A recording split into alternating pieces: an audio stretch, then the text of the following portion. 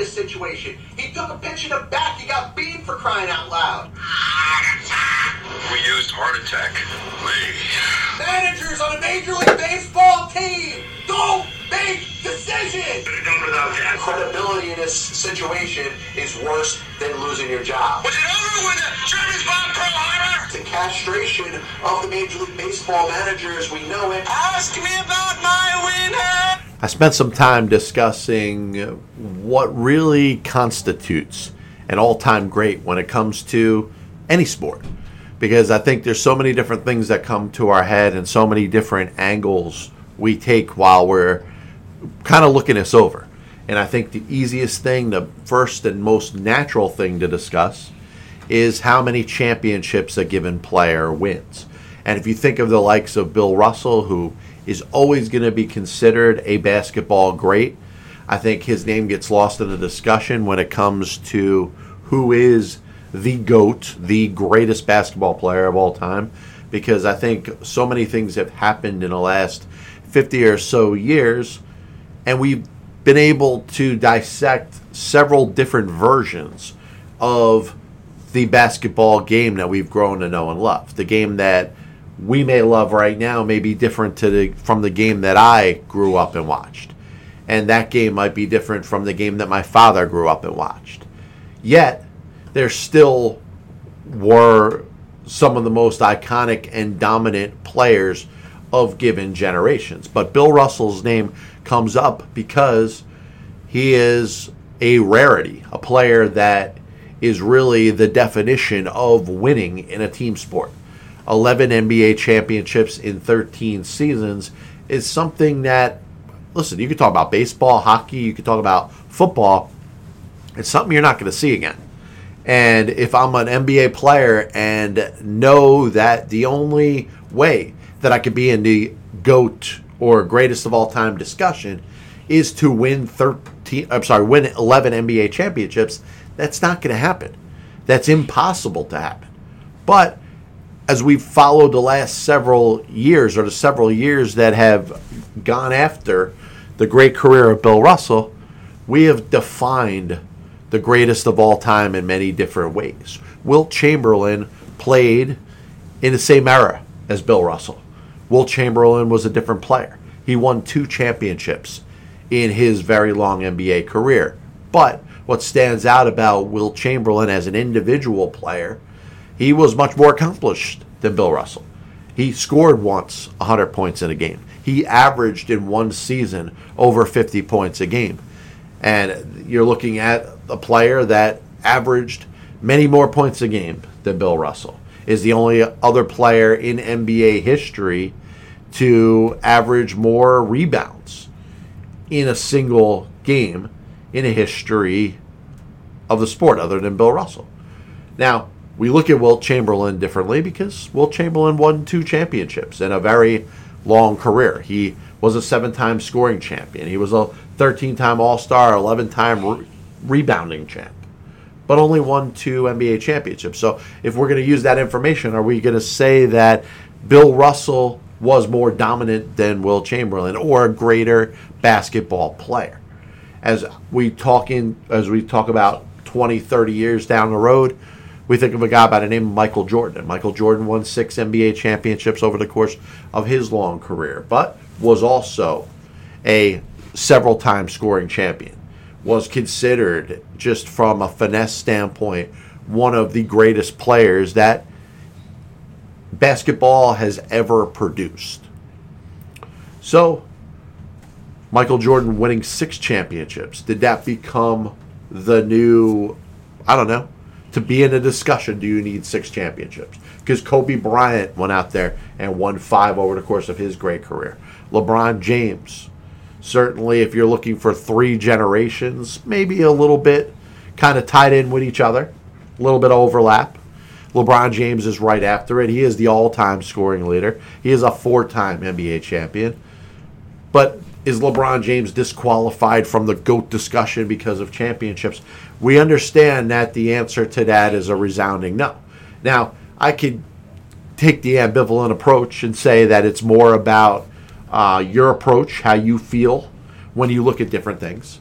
Are you looking for championships? Are you looking for somebody that is the consistent scoring leader? He's going to lead the league in points, assists, rebounds.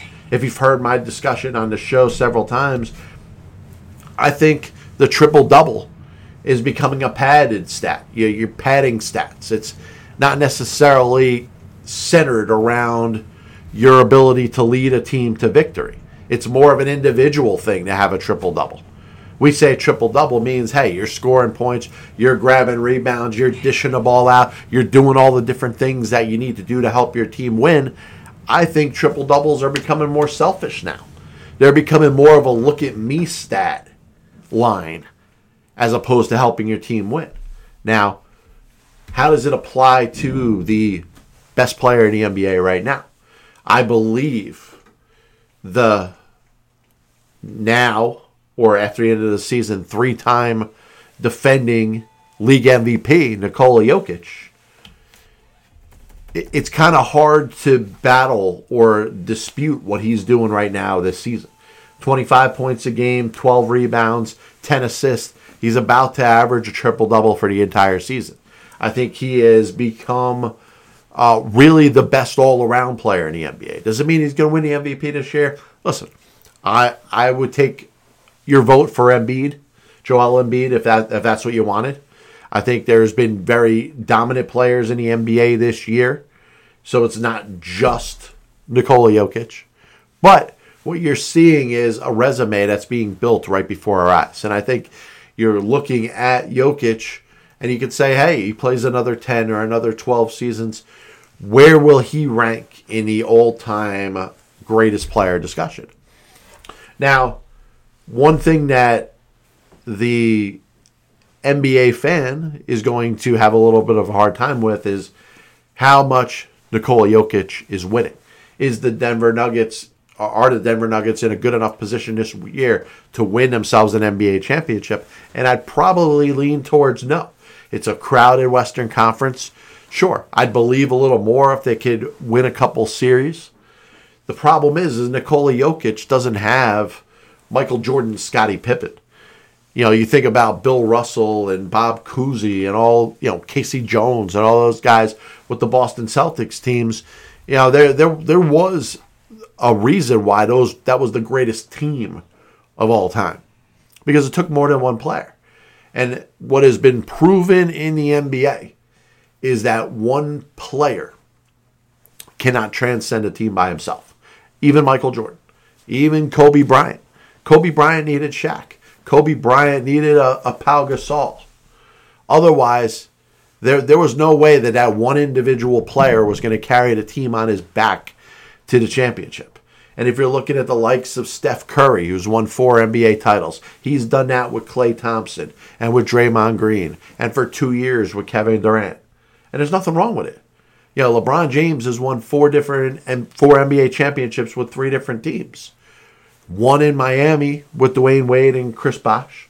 One in Cleveland with Kyrie Irving.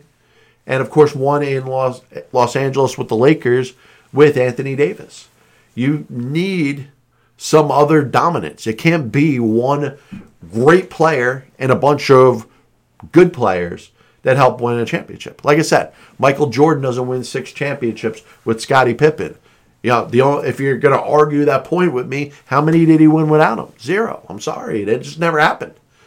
Their careers coincided, but Michael Jordan didn't go to Washington with the Wizards and win there. Scottie Pippen didn't win without Michael Jordan, but nor did Jordan win with Pippen. And I think we have a hard time when we're having this discussion of the greatest of all time with a sport, because we're stuck between the player's individual dominance and the amount of championships they won. The greatest football player of all time is considered to be Tom Brady, and that's because of the 7 Super Bowls that he won, 6 with New England and 1 with Tampa Bay. Now, was he the best quarterback of all time? Well, it's going to be hard to not look at the Super Bowl championships when looking at anything else. How many other quarterbacks won that many Super Bowls? The answer is no. But Otto Graham won 7 championships in 10 seasons in the National Football League. won the 4 AAFC championships of an entire league that existed for 4 years, and then won 3 NFL championships once the Cleveland Browns joined the NFL. And you want to know how great Otto Graham and his coach Paul Brown were? After 1949, after the AAFC dissolved, the Browns were brought into the NFL, and they won the NFL championship in their first year.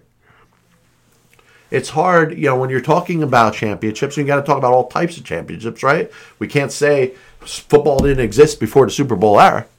So Otto Graham certainly has to be in a discussion when we're talking about greatest quarterback or greatest player in the history of the National Football League. But once again, you wonder how diluted our minds become when we're ranking championships or we're seeing the dominance of what we're seeing on the court.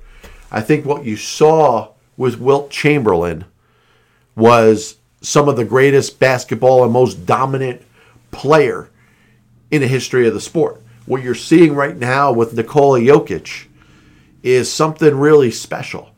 A player that seems to do everything correct and is a great show if you're a fan watching the game right now. Will he be up there in a discussion of the greatest of all time? I don't know. Does he have a career like Chamberlain where he puts up all these great numbers, but when it's all said and done, wins 2 championships? Maybe. And if that's the case, that's not a bad parallel. But you're looking at dominance of a great individual basketball player, but not the correct amount of credit given because that player hasn't won a ton of championships. Next point, I had to touch on my opinion about what's going on with Lamar Jackson. You hear that he's out there. He's demanded a trade. He wants to be out of Baltimore. He doesn't feel like he's been respected there. And I'm going to preface what I'm about to say to remind the listener and the viewer that very often we get pigeonholed into taking a certain stance on an issue that we're not necessarily one-sided one way or the other on. And that's the best way I could describe my opinion about Lamar Jackson and what he is going through at this given moment. Because I think Lamar Jackson has the right as a good to dominant quarterback and an MVP in this league to want to be paid in regards to being up there with the best. He wants to get paid like Patty Mahomes. He wants to get paid like Deshaun Watson. He probably thinks, hey, I won an MVP and Deshaun Watson did not. Why shouldn't I be up there with what he is getting paid? Excuse me. But I see the other side of it. Lamar Jackson has a little bit of an injury history. He missed a considerable part of the end of the season. From a durability standpoint, I don't know if I'd sign off on the greatest contract in the history of the sport. And then there's also the fully guaranteed element, which Lamar Jackson and his camp is looking to push right now. Deshaun Watson got it, so it now should be the norm in the National Football League for players, particularly quarterbacks, to get fully guaranteed contracts. Let's remind everybody that Patrick Mahomes is the best quarterback in the National Football League right now, and his contract is not fully guaranteed. In fact, there's one contract in the history of the National Football League that is fully guaranteed, and that's the one that was given out to Deshaun Watson, probably from the Cleveland Browns to lure him to come to Cleveland via a trade. And it worked. It got him to go there. It's not the norm. Lamar Jackson, maybe, led by his camp, is expecting it to become the norm. The NFL owners are not ready to do that yet. They have not done that with any other player. If Lamar Jackson is holding out specifically with the intent of getting a fully guaranteed contract, he's going to be waiting a long time. The other element of it is, should he be one of the highest paid quarterbacks in the National Football League? I have no issue with that. But once again, you're looking at him being given a franchise tag, one which gives him the opportunity to negotiate with any other team in the National Football League, and any other team could give him whatever contract they want. Not one team has stepped forward saying, hey, I could just sign Lamar Jackson right now to be my franchise quarterback. Nobody's come to the table with a huge offer at this moment. I think some of that speaks to the durability issues, which I was saying. Hey, he didn't finish the season last year. In a playoff game, he was unable to play. Now, if he was restricted, if his knee was really that messed up and he was unable to play, it's understandable. You can't play if you're hurt. And I spoke a couple of years ago about James Harden, or last year, about James Harden playing hurt in the playoff games for the Brooklyn Nets. Well, if you're well enough to play, you're well enough to take scrutiny. You don't get an excuse. Hey, you played like shit, but it's okay because you were hurt. So if Lamar Jackson, from his brand standpoint, certainly didn't want to do that. But if the nature of his injury would have prevented him from performing at a high enough level, he's got the right to not play. So if you could kind of dissect some of the stuff that I'm saying here, you understand that I'm a little bit disputed. I like Lamar Jackson. I think he should get a top contract. He should be the number one quarterback for many teams in the National Football League. In other words, there are several teams out there that look at the quarterback that they have and probably believe that Lamar Jackson's a better option than the one that they have. So when it comes down to it, should Lamar Jackson feel disrespected by the Baltimore Ravens? Yes. And I think the Baltimore Ravens are put in a position where they should act on this. They should say, hey, if we believe enough in this guy to be our quarterback for the next 5 to 7 years, we're going to have to pay him that way. Otherwise, it's time to work out a deal and get something back for him, but send him someplace where he could be that guy. I wanted to finish the show off by something that kind of does frustrate me a little bit, and I'm not going to get too much into it because I brought these points up several times on the show. I believe the New York Mets, the only team in the world of sports that are allowed to hurt me, did the right thing in the composition of its bench as we get set for opening day of the 2023 season. A couple days from now, I'll be down in Miami watching the first game of the season, like I have for the past 20 or so years, not counting the shortened season of 2020. Brett Beatty and Mark Vientos, two highly regarded Mets prospects, are going to start the season in the minor leagues. I agree that that's the right move.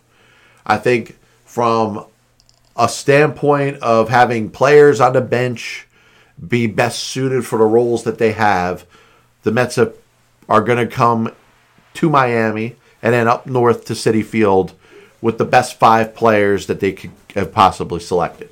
You need a catcher. Tomas Nido's the guy. Francisco Alvarez, he's got to become a better defensive catcher. He's got to command the respect of a veteran pitching staff a little better. And once he comes up, he's going to be up for good. So that part, I think I explained pretty easily. Luis Guillorme can play the middle infield, can back up at third base. He can run a little bit. He could give you a little bit of, if you're going to pinch hit somebody late in the game.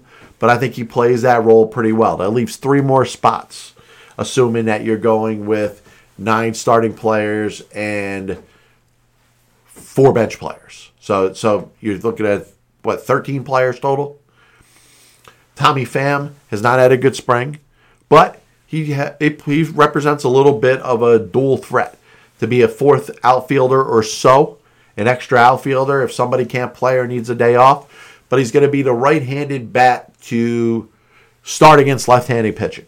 You got a left-hand pitcher out there. Daniel Vogelbach's not going to be playing, so you're going to use Tommy Pham against left-hand pitching. Now, is this another John Mayberry situation? Is this another Darren Ruff situation? I know some fans are relieved Darren Ruff didn't play that well after he was acquired from the Giants at the trading deadline in a deal last season. Didn't have a good spring, but he had to get a cortisone shot. He really, from a health standpoint, is not really where he wants to be. Mets made the move. They DFA'd him, saving the last spot on their bench for Tim LaCastro. Now, Tim LaCastro had a good spring, but once again, I think we overrate the performances of players that are playing for a spot on a roster in spring training.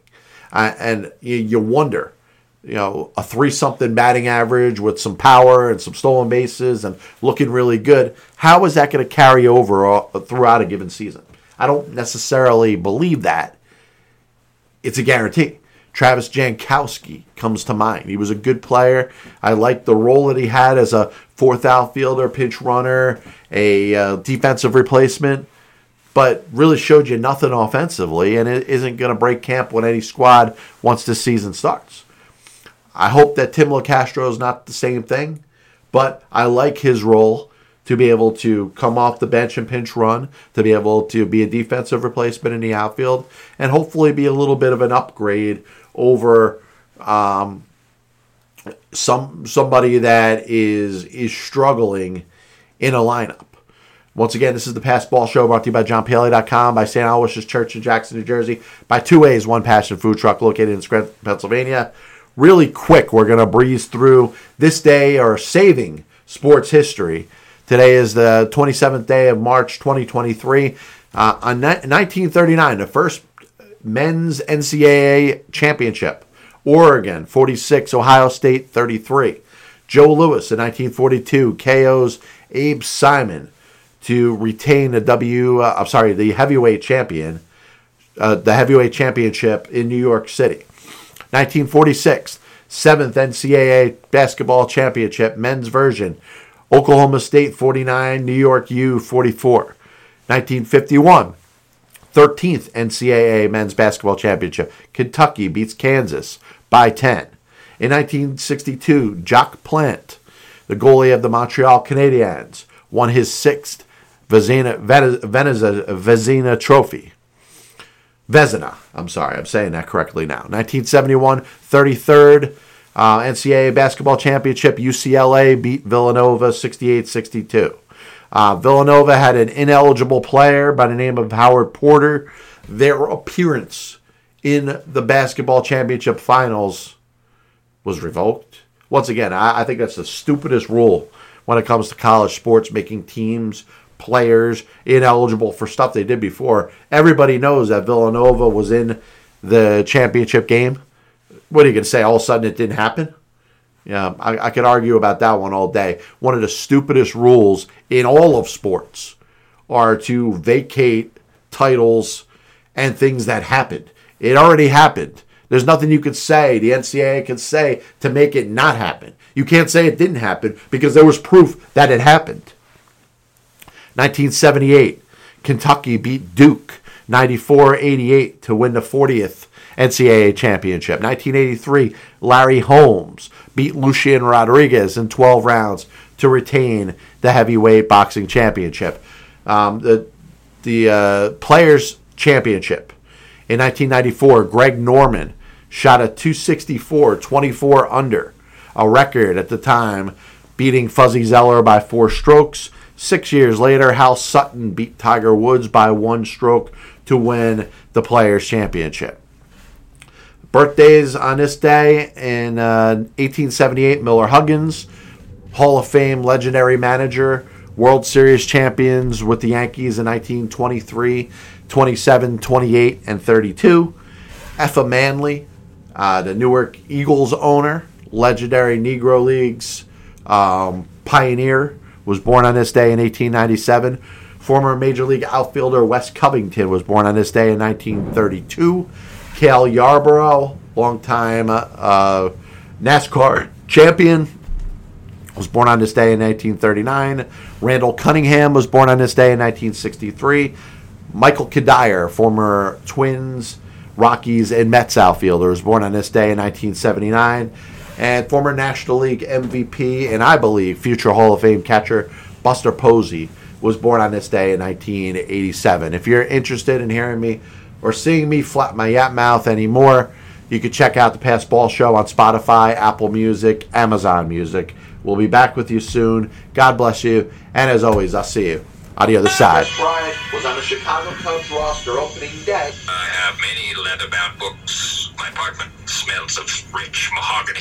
Why don't you give it all or a majority of it to the team that wins the friggin' World Series? I was going to listen to that, but then I just carried on living my life. Now they come out as the biggest Major League Baseball manager apologist. That'll only make someone work just hard enough not to get fired. Because hitters are going out there saying, I'm either going to hit a home run or I'm going to strike out. And if I don't get a pitch that I feel like I could drive out of the park, I'm not even supposed to be here today. especially prospect whorers and hoarders are going to be a little pissed off at me when I say this. I'm a dude playing the dude disguised as another dude. There are only two managers in baseball's Hall of Fame who have losing records. One of them is the iconic Connie Mack, who you could say, in spite of winning 5 World Series championships as a manager, could be in as much as a pioneer.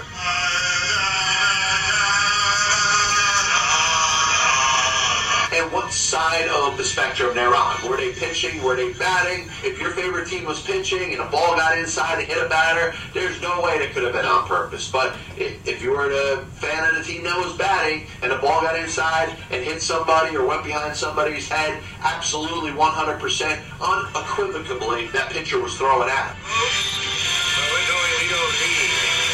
They put their tail between their legs, decided they're going to do exactly what they're told. You damn well right better give him a contract extension. You damn well right better make him the manager over the next series of years. 35 years ago, I could have loaned your parents the money for an abortion.